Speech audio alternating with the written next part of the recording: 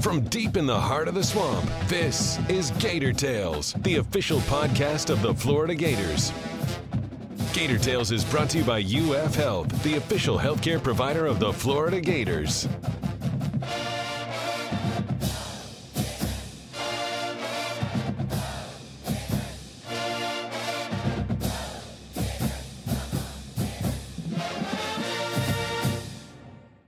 Welcome to Gator Tales. I'm your host, Adam Schick. No matter the sport, we often measure athletes and coaches by milestones, and for softball's Tim Walton, this week saw a big one added to his resume. On today's show, we'll welcome FloridaGators.com senior writers Chris Harry and Scott Carter to discuss 1,000 wins for Walton, tough luck for baseball and Hunter Barco, Keontae Johnson's surprising entry to the transfer portal, the start of the repeat campaign for men's tennis, and memorable shocking moments in TV and movies in the PAT. Then, men's tennis mainstay and Portugal native Duarte Valle shares why he chose tennis over soccer, how he ended up so far from home, and the plan to bring another title to Gainesville. But first, it's time for the Gator Roundtable presented by Pet Paradise. Are you the kind of fan who loves your team as much as your pet? Bring your pets to play where animal lovers and sports fans collide. Pet Paradise, the official pet care provider of the Florida Gators. Believe it or not, it is May. We are reaching the end of the athletic calendar, but there's still things to talk about, which is why we've convened FloridaGators.com senior writers Scott Carter and Chris Harry for our roundtable. And guys, let's start with milestones. We love milestones in sports. We talk about them all the time, and it's really cool when one happens right here at home.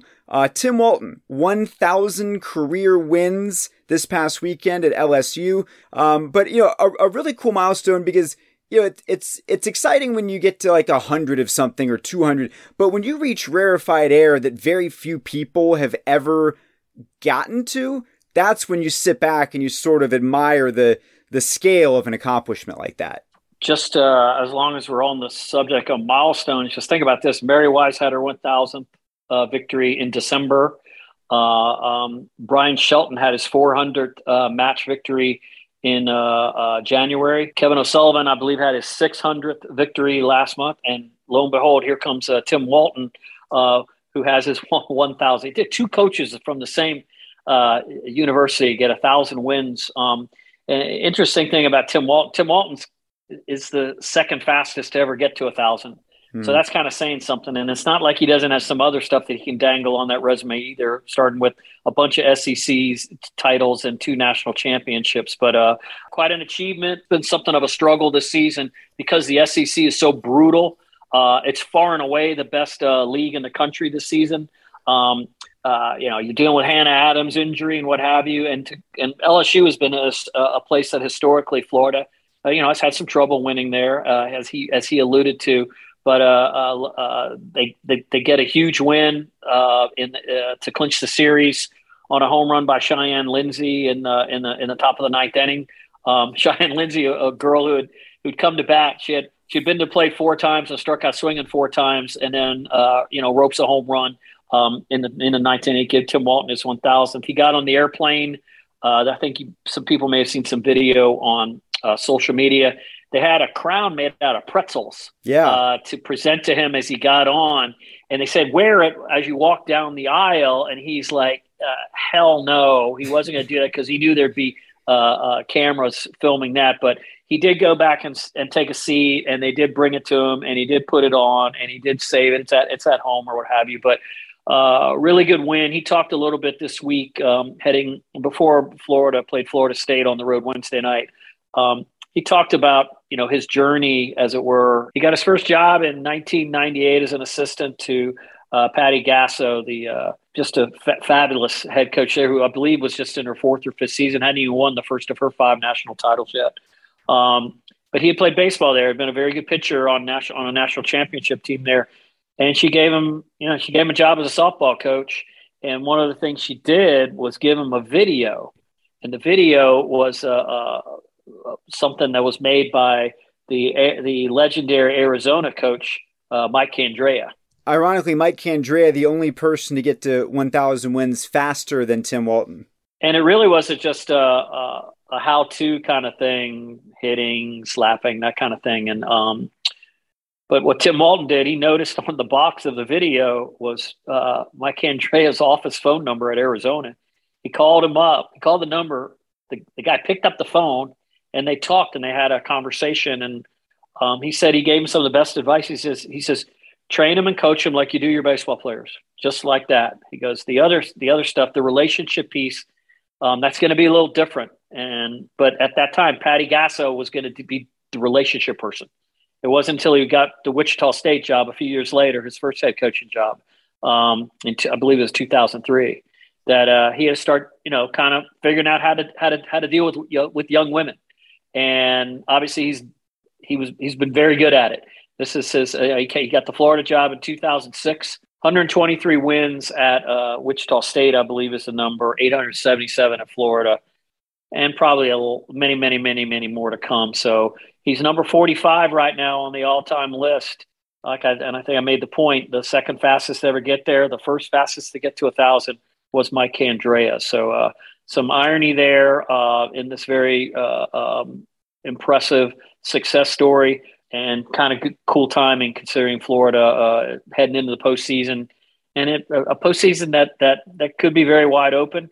It could be a postseason where the Gators, if they're going to get to Oklahoma City again, may have to do it on the super regional field at another venue. They have a couple doubleheaders this weekend on Friday and Saturday. Mercer and Florida Gulf Coast, kind of like a warm up to the SEC tournament coming to KSP next week. Obviously, we'll talk about that next week. Yeah, no question. And it's always interesting the way the timing of it works. As softball is about to enter the postseason, that's when baseball is sort of hitting that home stretch and the final turn, if you will, toward their postseason. And Scott, it's obviously been a very difficult season for baseball, especially in the SEC. And at some point, you just wonder if it's just not meant to be, with the news that Hunter Barco has to have Tommy John surgery. I mean, that's a huge blow. It was the best thing Florida had going this year was Hunter Barco, and then Kevin O'Sullivan's team loses that. So while they did take 2 or 3 this past weekend from Kentucky, which was important, they're still in a bit of a precarious position right now, one made more difficult by that news. Yeah, Adam, I'm sure Yogi Berra once had a really good quote to what the Gators have done this year. I just can't remember a good one right now. But, yeah, it's been one of those years, man. I mean, you look at them on paper, they're 26-18. They're still, going to have a winning season barring a total collapse, but not necessarily a Florida season. They're 8-13 in the SEC with, 9 regular season SEC games left. The schedule should get a little easier for them here down the stretch. But they've got the work cut out to improve their seeding in the tournament. They would be in the SEC tournament if it started today, but they're not going to go up to Hoover as one of the favorites or the top seeds. They're going to have to do anything up there. They'd have to play pretty much, I think, 5 days in a row or 5 out of 6, whatever that thing is. It's a long week for them. But the Barco news, man, that's the toughest one yet. I mean, this is when you look at what Florida had going into this year, the one thing you knew the Gators were going to be good on, that was Friday night. They always had a chance with Hunter out there on the mound.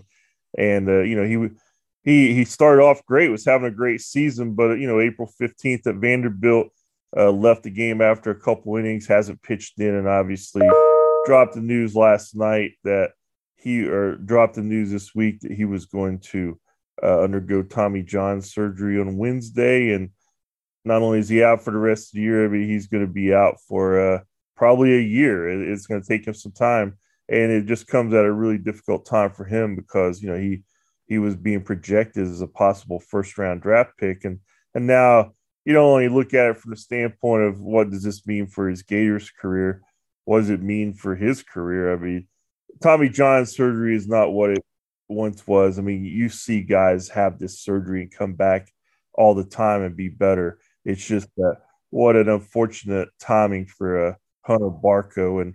But yet there's still a team. You've seen this in recent years. Some guys have this surgery and they still get drafted. Maybe not quite as high as where they would have, but teams really like their talent enough to still draft them, get them in their system, and let them rehab as part of their organization. So where he goes, how that plays out for him, we don't know yet. Is his Florida career done? Seems likely, but it's not guaranteed. A lot depends on, where he goes in the draft and how wherever he does, what impact that has on his long-term thinking. But now it's just a matter of who's going to step up. Nobody's going to replace him. So they got Brandon Sproat and Brandon Neely, kind of like the Friday and Saturday guys right now. Who knows what's going to happen to them on Sunday? But they're going to have somebody step up and at least pitch well enough to give the Gators a chance, because their offense is good enough, Adam, but their pitching, has been kind of suspect all year. And then when you lose Hunter Barco, it gets a lot more suspect.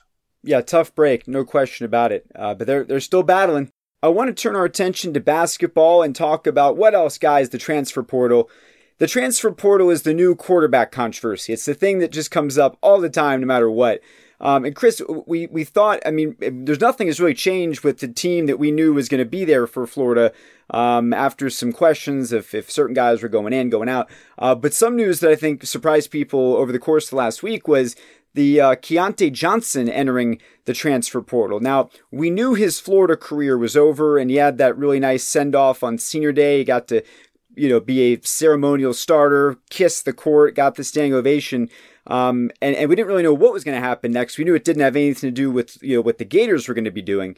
And this news that he's transferring opens up a lot of questions. I think the primary one is, will he find a school that will medically clear him to play? And what are the ramifications for that, especially as it relates to the insurance policy? There's a lot of things going into this, much more than just, hey, I want to play. And without getting in the weeds on this, I believe the insurance policy has some wiggle room relative to letting him run around a little bit and see what he can do. Okay. But once he goes full bore into playing, that insurance policy goes by the wayside. So, he has a decision to make. This is something, obviously, it's very, very personal within the family. And, there have been times where I thought, I'm trying to think, when he did his first interview with me well over a year ago, I want to say it was February of 2021. And his goal at the time was he wanted to play again. And then over the course of 15 months ago, I heard he'd gone the other direction, and the family, this or that or the other. You just hear different things. But okay, you duck your head in the transfer portal and maybe see what kind of opportunities come up. Like I said, you could probably guess that, you could probably assume with Florida that he was not going to play here for any number of reasons. And you mentioned people clearing people, or doctors clearing him. I just got to think if there is a doctor out there that'll clear him, that school is going to have to have him sign a bunch of waivers and stuff like that. And there's so many possibilities of things that could, I hate to say to go wrong. Yeah. And I want the best for the guy. I really, really like Keontae Johnson. His family, has been so strong throughout this whole thing, and I've known them and dealt with them for the last few years. But it's a big decision, man. And I have a hard time believing Mike White, had to deal with Keontae Johnson here. He's not going to Georgia. No one's told me that. I'm just going to assume that, Mike White said, I love you, but, I care more about you. I haven't been around Mike during this thing. That's kind of what I would think. But somewhere, somebody, he's going to duck his head in, and someone say, yeah, maybe we give Keontae Johnson a try. And, with that comes other stuff. Again, I want the best for him. If he goes off and plays and plays his ass off, that would be fantastic. I just want him to be healthy. Mm-hmm. And because I hadn't been through anything like that before. No one on this campus had been through anything like that in a long, long time. I know the people who invested a lot of time in Keontae's rehab and what have you, and I know what they put into that. I know what he put into it. I know the angst and everything that came with that from his team and the coaches and his teammates and all that stuff. So, wish him the best. Was it surprising? Yes and no. because, I mean, my gosh, he's 23 years old. And I remember what I felt like when I was 23 years old. So I'll have my fingers crossed and hopefully be able to cheer Keontae Johnson playing basketball one day. I don't think there's any question that we all want the best for Keontae Johnson, and whatever that is, we'll certainly all be rooting for him with his next steps. I want to talk about some championship aspirations that are getting underway this weekend. That is men's tennis in particular.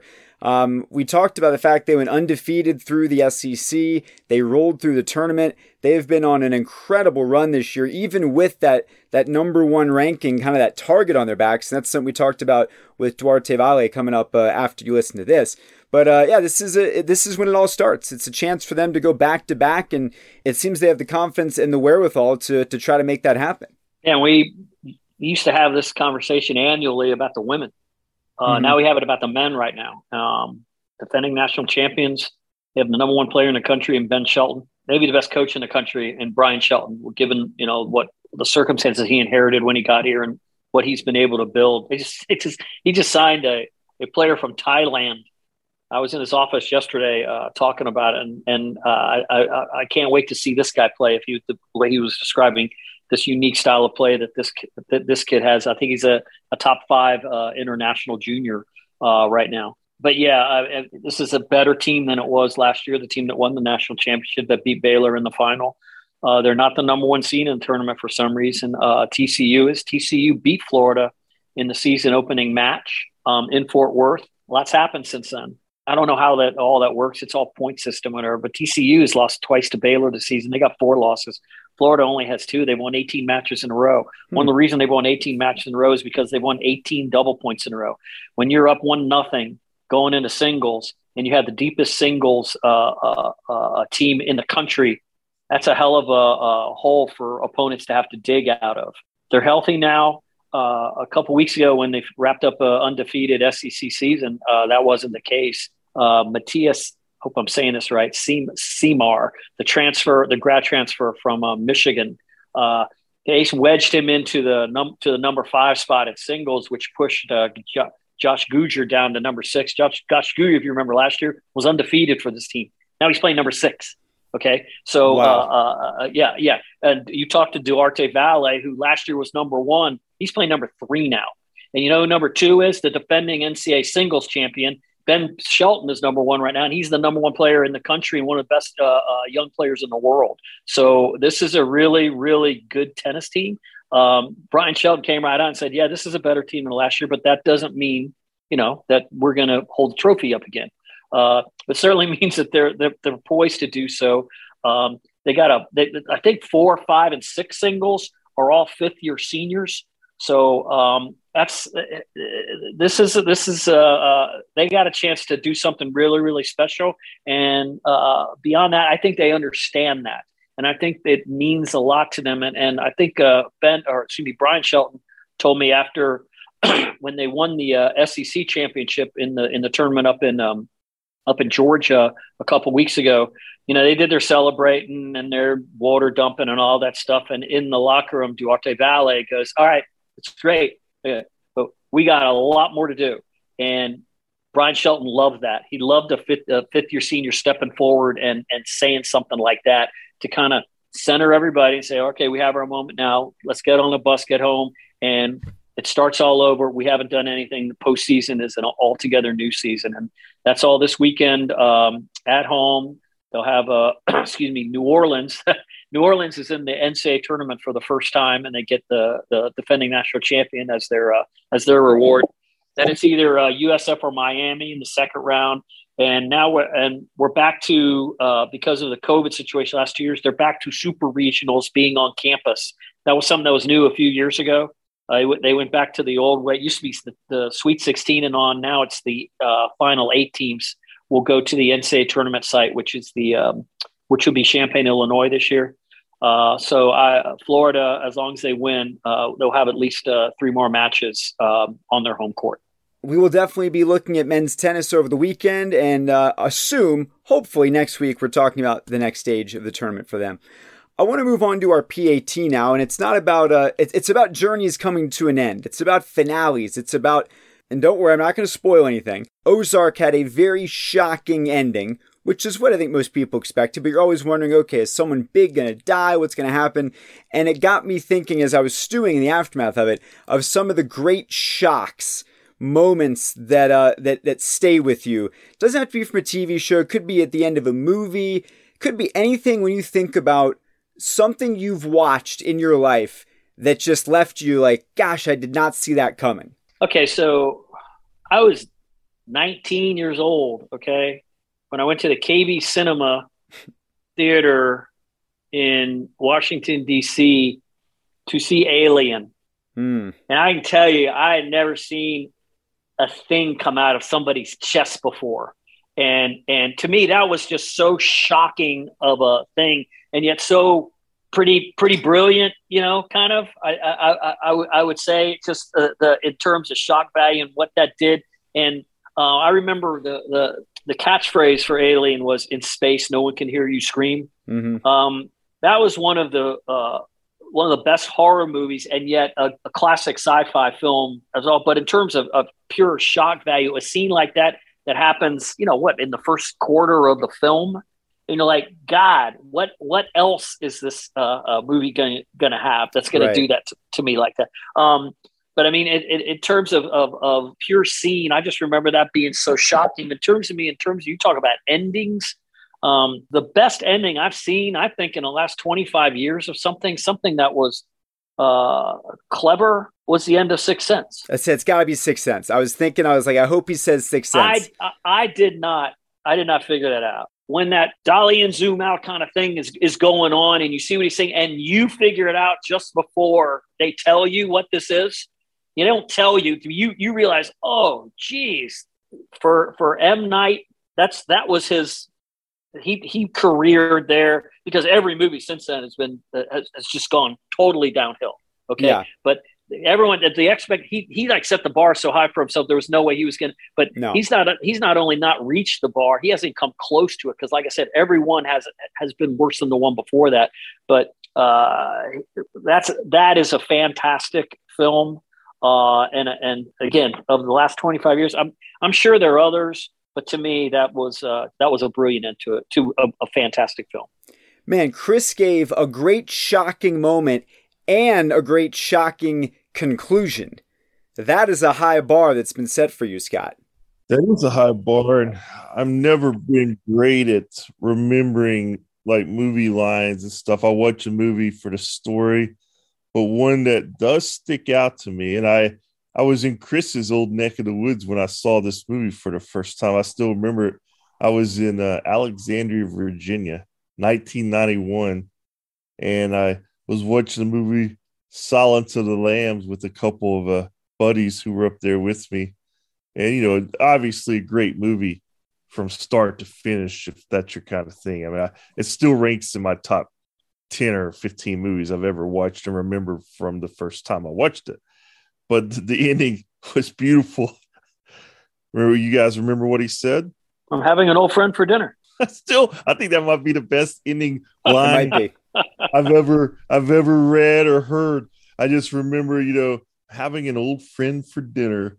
I mean, that was the ending of all endings. And of course it happened a long time ago. So, but I don't think in the 30 years since it's been topped in my book. And she's like, Dr. Lecter, Dr. Lecter, Dr. Lecter, Dr. Lecter. And the phone is just swinging as he's walking away. Right? It's great. Yeah, it wouldn't even work today, because a cell phone can't swing on a cord. So can't even recreate that. Yeah. But that's one of those I still remember watching. I still remember like us talking about it after the movie ended, and like, just like, I think I watched it I went back to see it at least a couple more times that summer, taking different people, because I thought it was such a great movie. And it's obviously stood up to the test of time. I think if you introduce someone to that movie today, they could still enjoy it, in the same way I did back then. Although obviously, like you guys just mentioned, the cordless phone, they would have a little time getting their head around that. But just a great, suspenseful, well-written and perfect ending for a movie. And I think, just to put a capper on it, one of the things that makes endings that are shocking so great is if you don't see it coming. which is part of why The Sixth Sense worked so well, because no one knew who M. Night Shyamalan was. There was no expectation that there would be a huge twist, hence the shock. Once you establish that as your MO, then every time people are constantly looking for what the twist is going to be, and it significantly dulls the effect. So I think that's one thing that worked in favor of The Sixth Sense that works against a lot of others where you're expecting it. And just to throw another one out there, I mentioned earlier, The Usual Suspects, one of the great endings of all time. And okay, fine, I won't spoil it, but when it reveals who Keyser Söze is at the very end, the shot of the feet, and then you see the feet change on a dime. Stop it. Yes. Well, now you're giving things away. The limp stops for somebody who has a limp, and suddenly they're in stride, and you realize, oh man, everything I thought I knew was all wrong. Here's a trivia question with regards to The Usual Suspects, directed by Bryan Singer. ESPN hired Bryan Singer to make a commercial. Back then, back in the 90s, they had a campaign for everyone's watching ESPN, I think they said, and they would have the different things. And they at Dirty Nelly's down here in Gainesville. So they filmed this commercial in there, and it started on a bar, and this camera just walks down, and people are staring up at the camera like this, and the camera pans, and it's Spurrier sitting at the bar staring up at the camera, right? And that's all it was. That's all the commercial was. And Bryan Singer had it in there, and he's like all his time, like he's got all these angles and lighting, everything. And Spurrier's like, "Hey, Bryan, when are we wrapping this up? Gotta be on the first tee in a few minutes. Come on, Bryan. What do we got, Bryan?" Oh, man, there is no story that can't become a Steve Spurrier story. It's crazy. There's every story's got a Steve Spurrier angle. Well, there's nothing too shocking about the endings to our roundtables. They always end the same way. I will remind everybody to check out FloridaGators.com for all the latest content from Chris and Scott, and also tell you to follow them on Twitter at GatorsScott, at GatorsChris. Still a lot going on. Baseball, softball, tennis. We just talked about all of it, and maybe some more basketball news. You never know when the transfer portal is going to fire up, so stay locked in, and we look forward to talking to you guys next week. All right, thanks, Adam. Thanks, Adam. We often use the refrain that Gator Nation is everywhere, and one of our goals on this podcast is to bring you stories that prove that point time and time again, with the latest example checking a new country off our list. Men's tennis stalwart and fifth-year senior Duarte Valle is coming to the end of an outstanding career, but the start of his tale takes us all the way to Portugal. I grew up in Portugal in a small town outside of Lisbon called Cascais.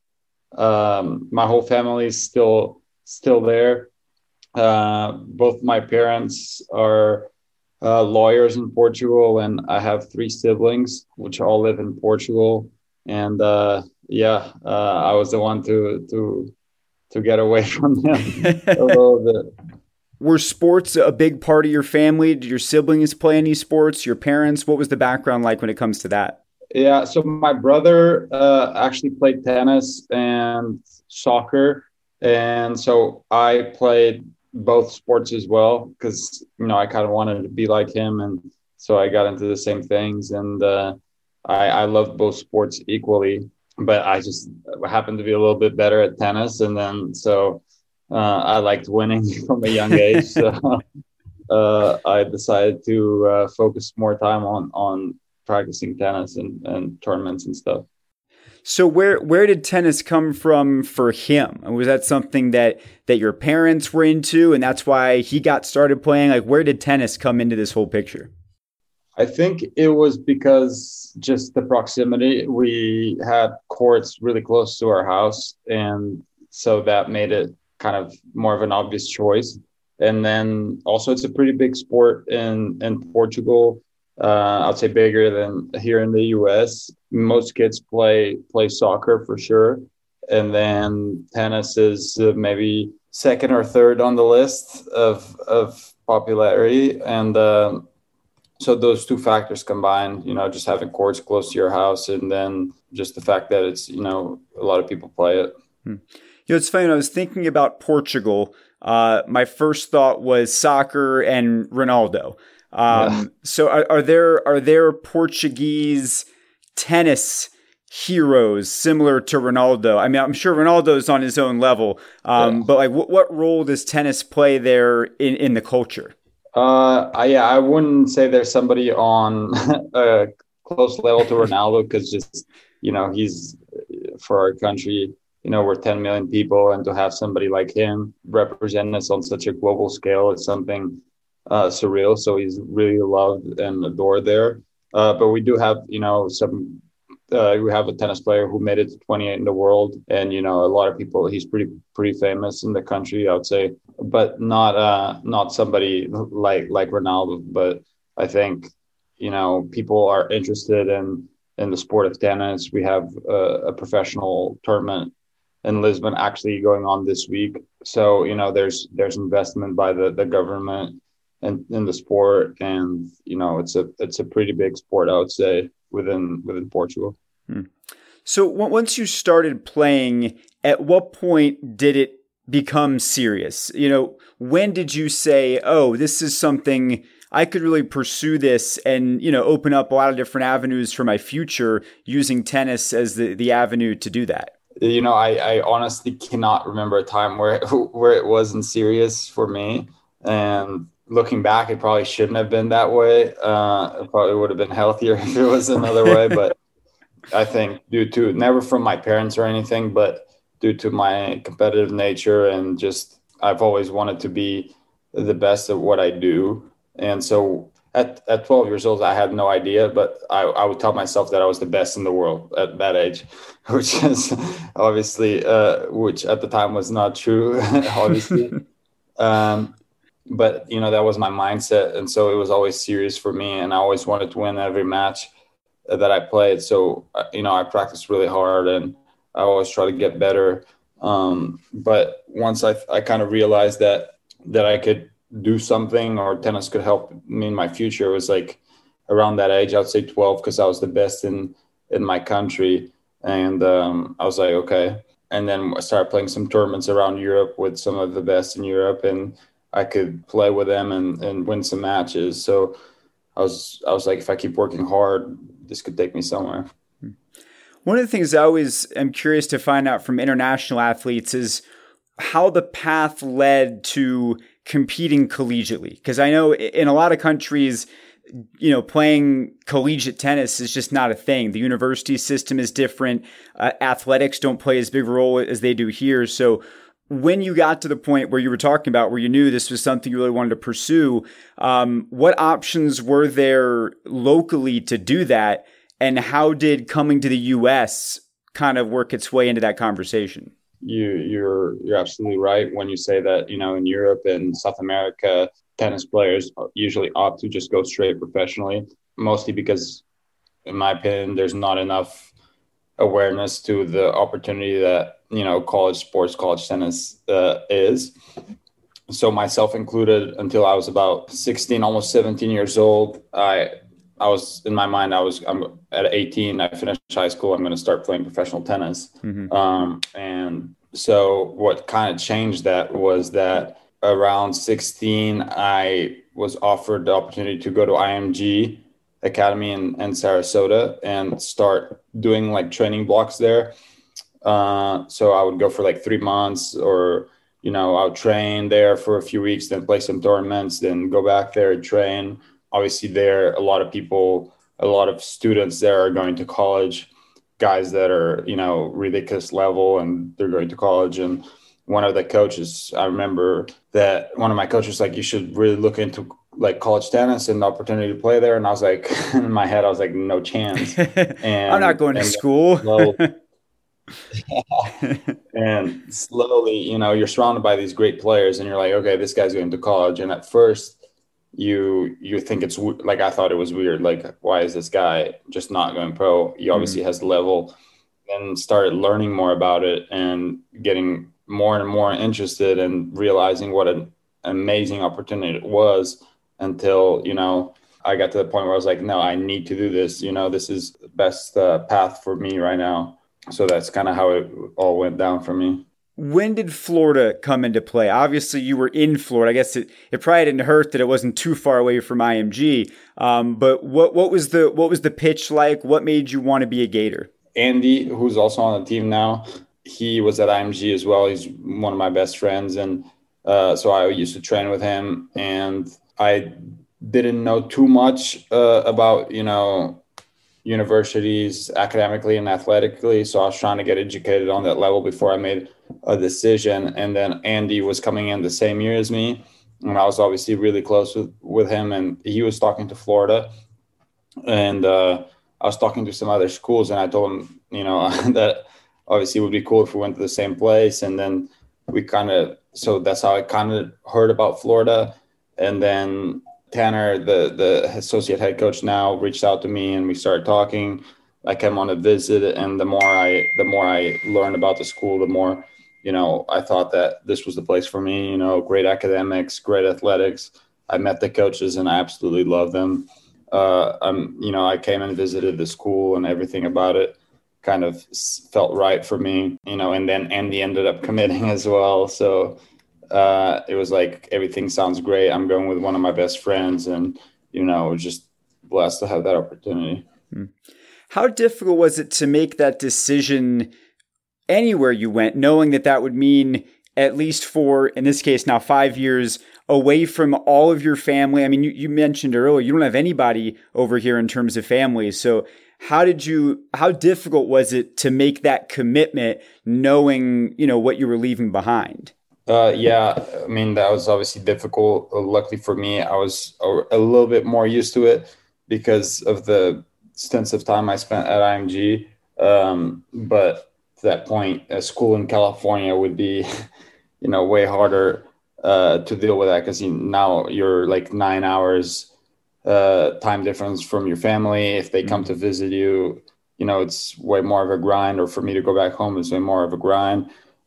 So definitely staying in the East Coast helped a little bit with that, even if obviously still a long ways away, but they were really supporting, and we call all the time, and, we're just all excited for the opportunity. So that helped a little bit. And then obviously they make a tremendous effort to come here every chance they get. So I'm really thankful for that. Yeah. How often do you get to see them? I usually saw them. So I would go back in the summer, would see them over Christmas. So I would go the fall semester without seeing them. And then they would come once in the spring, and I would see them. So see them then once in the spring, like probably around February or March, and then see them again in the summer. So like 3 or 4 times a year, not too bad. That's not terrible. And yeah. And the longest I've gone though was during COVID.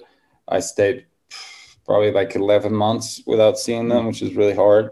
I spent Christmas with Josh Gujer he's from the UK, and I spent Christmas here with him. We actually ended up going to Tanner's house and having Christmas dinner there.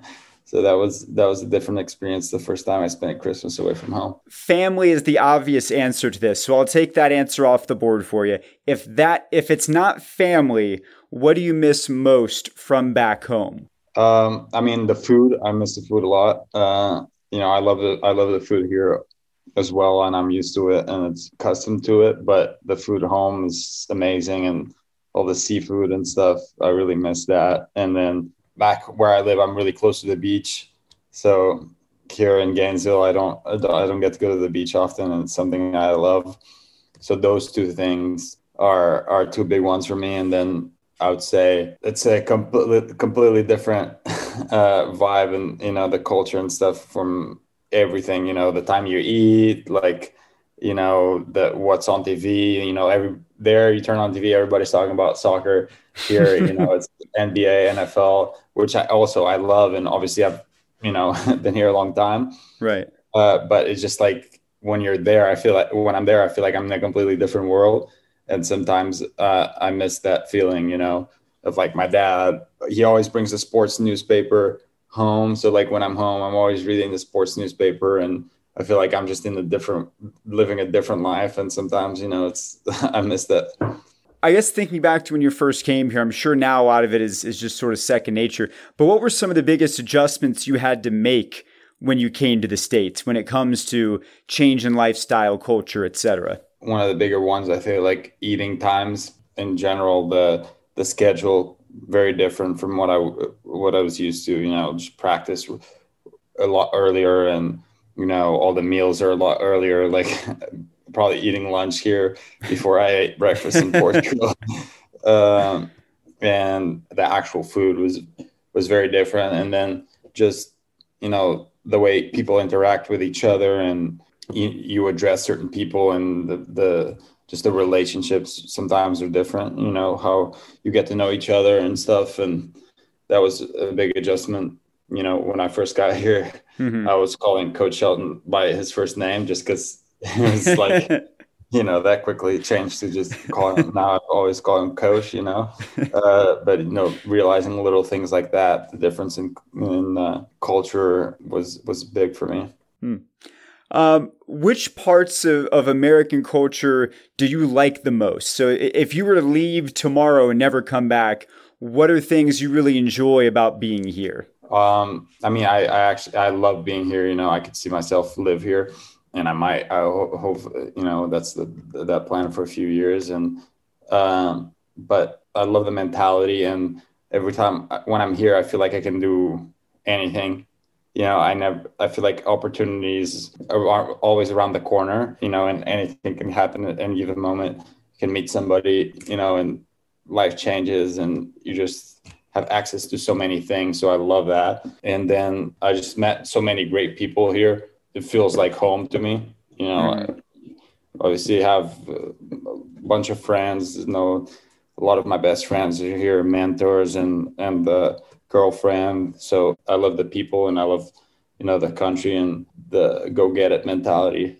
So as we talk here today, you are coming toward the end of your very long and storied career as a Gator. When you think back on it, what memories stand out the most? What memories stand out the most? Obviously, national championship, the first SEC championship. And, I had my freshman year really stands out to me because it was really not what I was expecting it or hoping it to be, because I ended up underachieving a lot. So, but I think that helped me so much. And it's something that I'm really proud of, looking back on, like the way I bounced back from that. So that's a personal memory that, I'll always remember as something, to remind me of what I can overcome. But yeah, collectively, obviously national championship, SEC, the first one was really, really, really special. And then now we just won the tournament for the first time in my career. So that was really cool as well. Most importantly, I think just the grind in general, the daily work is something that I'll never forget. Just going to work with my brothers. You've had a chance to play in tournaments all over the world, especially in juniors. When I was looking at some of your records, what are your favorite venues to play at? I loved going to playing the U.S. Open in New York. That was probably my favorite tournament. I loved going to Australia and Mexico and Brazil. Those were probably my favorite tournaments to play in. Then I was so lucky to get to play all those tournaments. But I always loved going to Italy as well. Every tournament was great, really, but those probably were my favorites. Where are some places, obviously tennis has taken you all over the world. Are there any places you haven't been yet that you hope tennis will take you one day? I've never been to Asia yet. And, I would love to go there. And New Zealand, I've never gone. And, I've hear it's beautiful, and I would love to go play tournaments there and see how it is. So if anyone's listening from those countries, yeah, Duarte wants to play in your tournaments, please invite him. So you mentioned a second ago the year that this team has had, going undefeated in the SEC and then sweeping through the tournament. No one beat you in the SEC. No matter whether it was regular season, tournament, no one's beaten you. And yet you had this target on your backs all year as the defending national champions. How do you think the team pulled that off? How difficult was that mentally when you know that everybody has that extra juice when they're competing against you? Yeah, I think, it's extremely difficult. Like you said, everybody's going to play their best against you. Nobody's going to be like, really don't feel like it today. So everybody's going to bring their most energy, the best, their A game. But at the same time, in my head, they're doing that because they think we're better than them. showing them that, walking in like we're hunting them and not like we're there to protect ourselves or to defend anything. It's like, you think you're coming after us? No, we're going to come after you. Having the mentality that we're going to punch first and not let go. And just, it takes really good preparation week to week. You can't fall into the trap of like, you get a few wins in a row and then you expect to win and you fail to prepare the right way. It's like, no, you get a win and then right back, you're like, okay, let's prepare the best way we can so we don't get surprised next week and we don't get surprised next match. So it really takes, you can't let up, because if you do, the other team is going to be there to take advantage of it.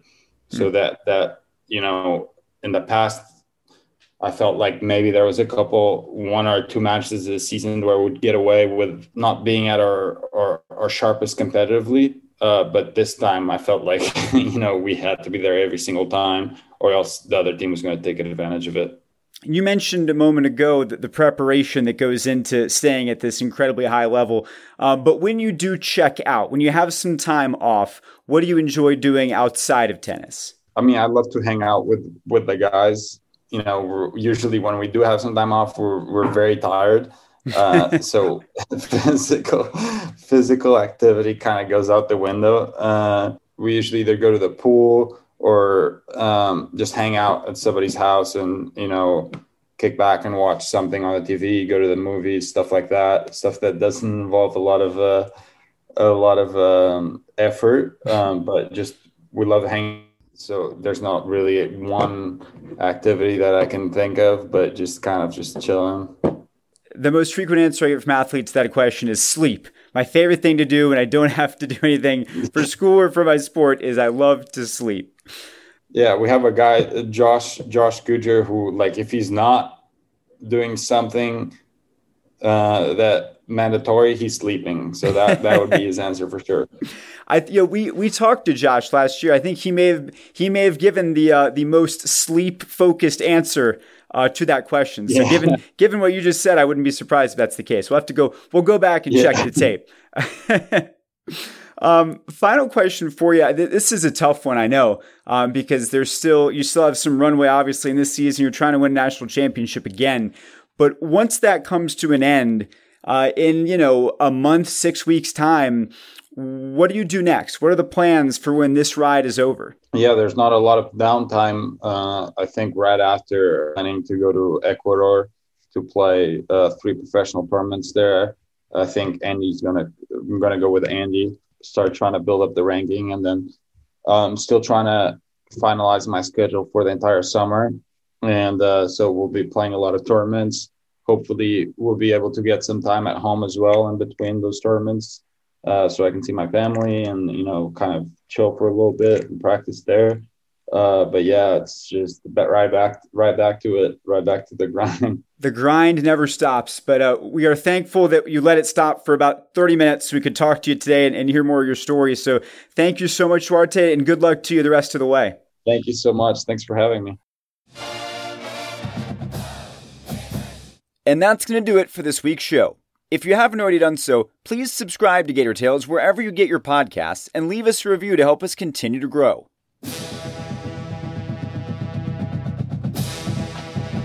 Be sure to keep track of all of the orange and blue action by visiting FloridaGators.com, then come back here every Thursday during the athletic season for an all-new episode. Until then, I'm Adam Schick. Thank you so much for tuning in to Gator Tales.